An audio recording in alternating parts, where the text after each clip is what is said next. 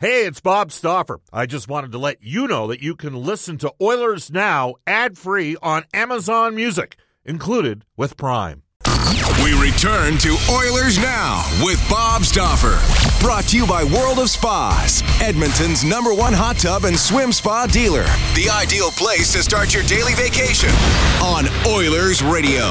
6:30 CHED. Final half hour of the Thursday edition of Oilers Now. It's Brendan Escott in the driver's seat as Bob and the Oilers travel to Tampa, Florida. They'll begin this 4-game road trip Saturday afternoon on 6:30 CHED. It's a 2 p.m. puck drop, and from there it only gets more difficult.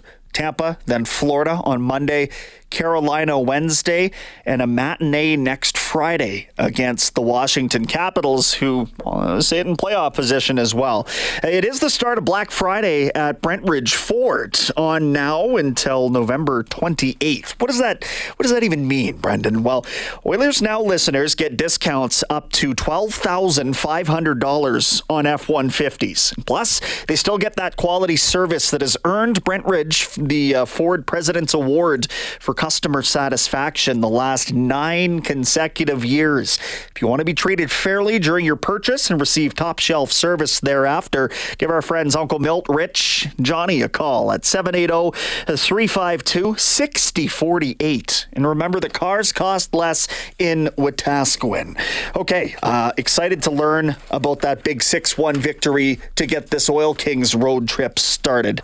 And we'll do so by chatting with our headliner this evening, Oil Kings head coach Luke Pierce. Headliner brought to you each day by Wilhauk Beef Jerky. It is the best you've ever tasted. Search for WILHAUK today. Luke, appreciate you taking some time for me on the road tonight. How's it going?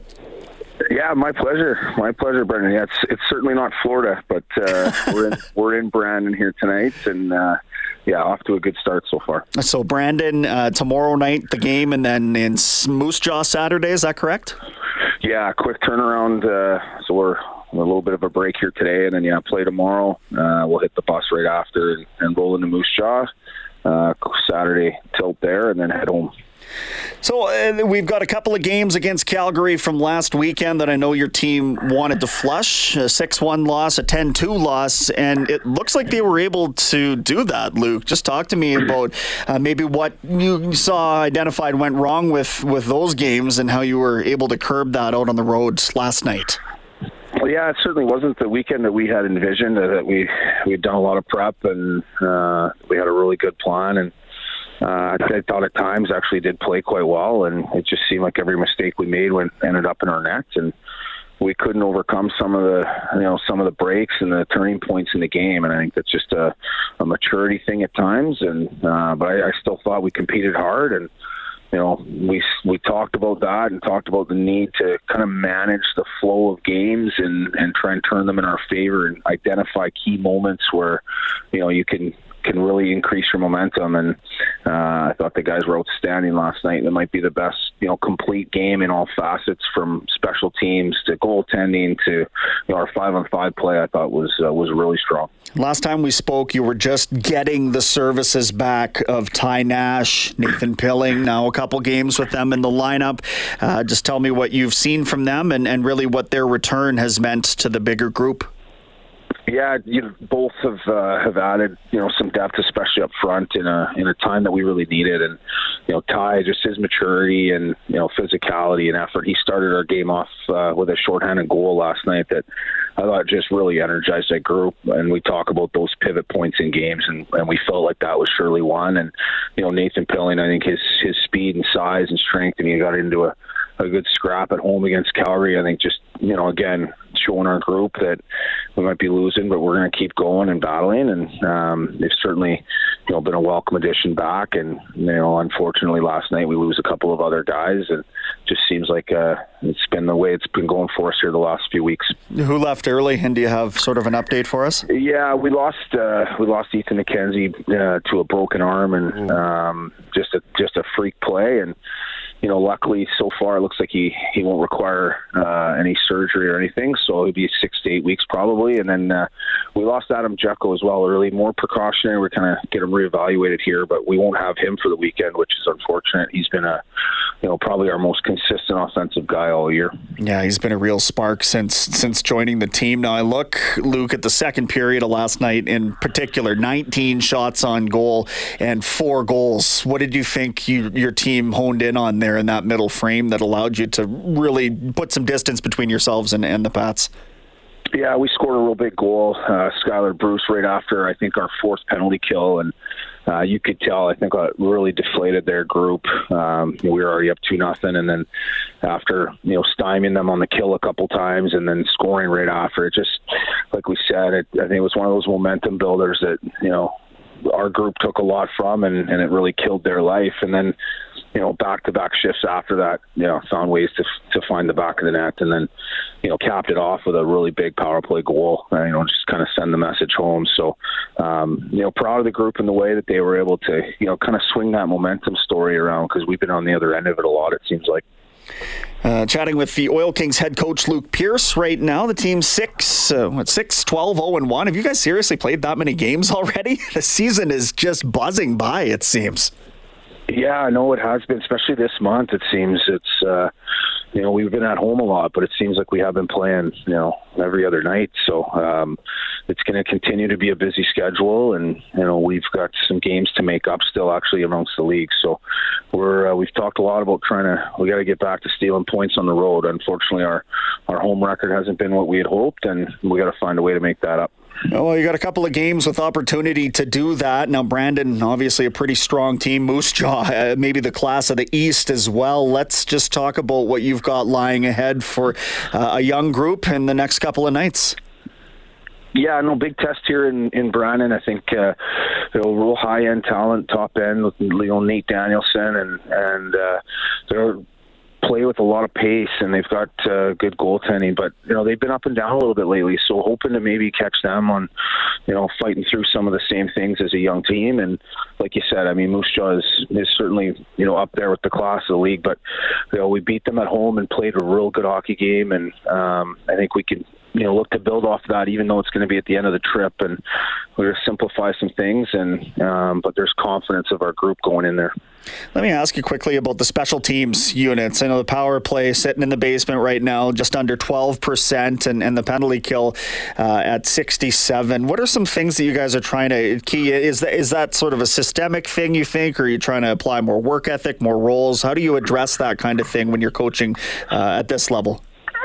Yeah, I think there's a few things that go into it. I mean, I think early on we certainly struggled, and a lot of it had to do with inconsistency in lineup and just trying to create units and get some more familiarity. And then we probably went through a bit of a phase where it was more mental than anything, that we had a block, and it seemed like anytime we got on the kill, you almost just assumed it was going to end up in your net because you guys are trying to do everything they can to stop it, but it just gets away from the structure. And I feel like that's been a lot better here the last couple games. It was really strong last night, and it's just getting back to the drawing board on the details of it, and the work ethic part from that side. But our power play actually, we feel we've scored, I think, in 5 straight or 6 straight games on it, and it went through a pretty extended funk there that really killed the numbers. But for us, it's like we're trying to focus how's it been the last 2-3 games, and how do we keep kind of building it up and not focusing on kind of where the numbers are over the course of the year.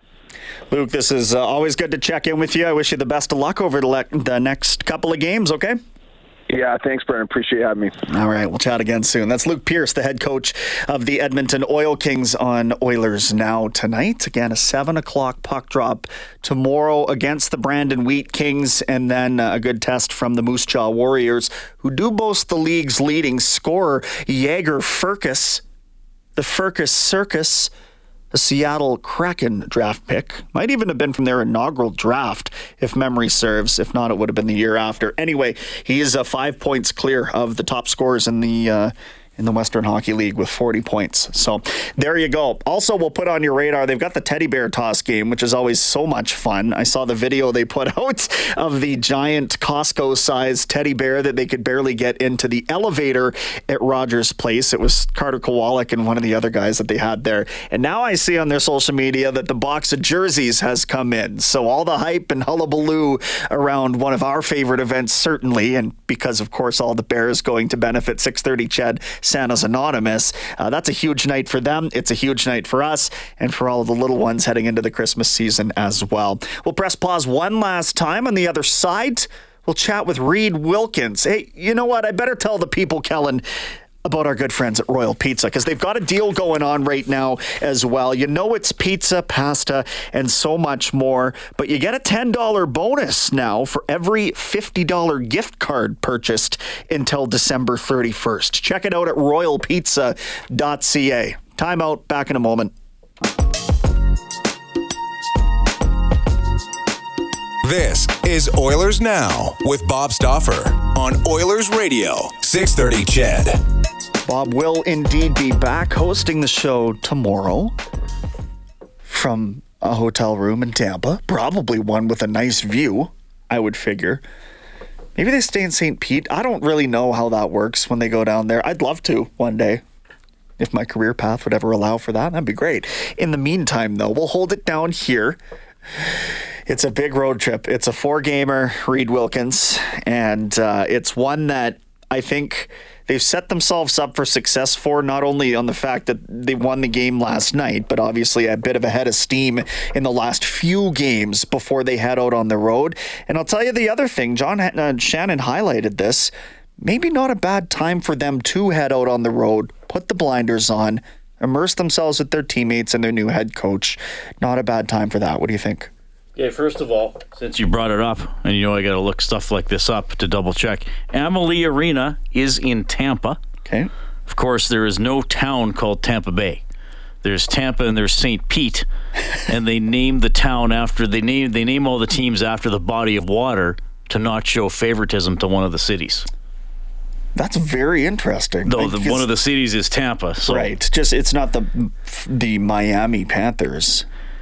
Well, and now I have been to that arena for McDavid's draft. I've not been there for a game, but it's in Sunrise, which is kind of, I believe it's northwest of downtown Miami, and then we stayed in Fort Lauderdale for that draft, which is north of Miami. So, yeah. So what you're saying is I've got to host a draft. No, because the Oilers aren't going to be picking near the top of the draft. Well, now it's going to be the virtual drafts anyway. They're not having drafts in locations probably anymore, right? That's a good point, yeah. For many reasons. Cost effectiveness, I think, would be the first and foremost. So for drafts, I went to Philadelphia, Florida, Buffalo, Chicago, Dallas, and Vancouver. I don't know if I got the order right. That's not bad at all. There's some nice stops on the tour, some less than desirable stops on the tour. I'm sure you could have taken or leave in Buffalo. I'd been to Philadelphia before, and obviously I'd been to Vancouver before, but all the other cities I think were first times visiting. That was all right. Interesting. I went to the JFK book depository. I'm sure Bob... Or the one he was allegedly shot from, I guess. Has many I saw the grassy knoll. Well, ever since I was a kid, it's like the grassy knoll. The grassy knoll. I'm finally like, okay, well, there's the grassy knoll. It's a little knoll of grass. Was there one shooter or two? Oh, that's far beyond me to determine. Kellen's saying two. Bob Stauffer is... Bob's calling in. He's got something to... No, I'm kidding. His tinfoil hat is buzzing. Yes, that's exactly right. Okay, we'll get this back on the rails. Yes, they're on the road. Yeah, I mean, just win anywhere. They'll be able to practice a little bit, which is good. Yeah. I imagine they'll practice tomorrow. I imagine they'll take maybe, I don't know if they would take Tuesday off, because they'll probably take next Saturday off when they're back in town, but they'll have a chance to practice under Knobloch and tweak some things. I mean, look, obviously down 3-1 last night, and the way the second period left, I and I'm guessing many others were thinking, well, yeah, it's the same players, who had their struggles for a large chunk of this season, but it was good to see them fight back. I think we're I often say don't critique victory, even though in oil country we do it all the time, me included. If you play poorly and win, there's still the concern, well, if they play that way again, they'll lose. I'm going to talk this on my show tonight, the point target, what they have to do between now and the end of season to get to, really I'm going to use 95 as the goal, so that'll give a little bit of context along the way. But to me, now one of the stories of the season has become Kane and Hyman. Absolutely. Who are point a game each. I know Draisaitl has more points, and he had a 4-point game, and I think he had 3 or 4 points in Nashville as well. But in terms of kind of consistency and big goals, I think it's become Kane and Hyman. And I know maybe Kane didn't start the season that great, but now he's been playing pretty well for an extended stretch. I still think Fogel's playing well, by the way, but he doesn't finish as many chances, but he's playing his game. So to me, if you look at the attacking side of it, I still have to think McDavid's big game is coming, and I know there's all he's still hurt. Is he impeded? Does he need to miss games?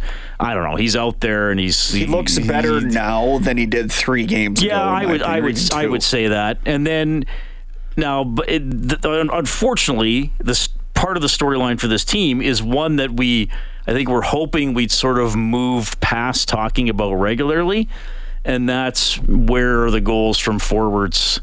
7 through 12. Yeah. Now again, Fogel has chipped in. Gagne had his big game, but I think we're seeing, he is where he is at in his career. I don't doubt his effort or his hockey IQ, but the chances aren't always there. I think McLeod is below expectations for this season, and then unfortunately. I'm not going to sit here and pick on Hamlin and Lavoie. They're up from the minors and doing what they can, and they're filling in for...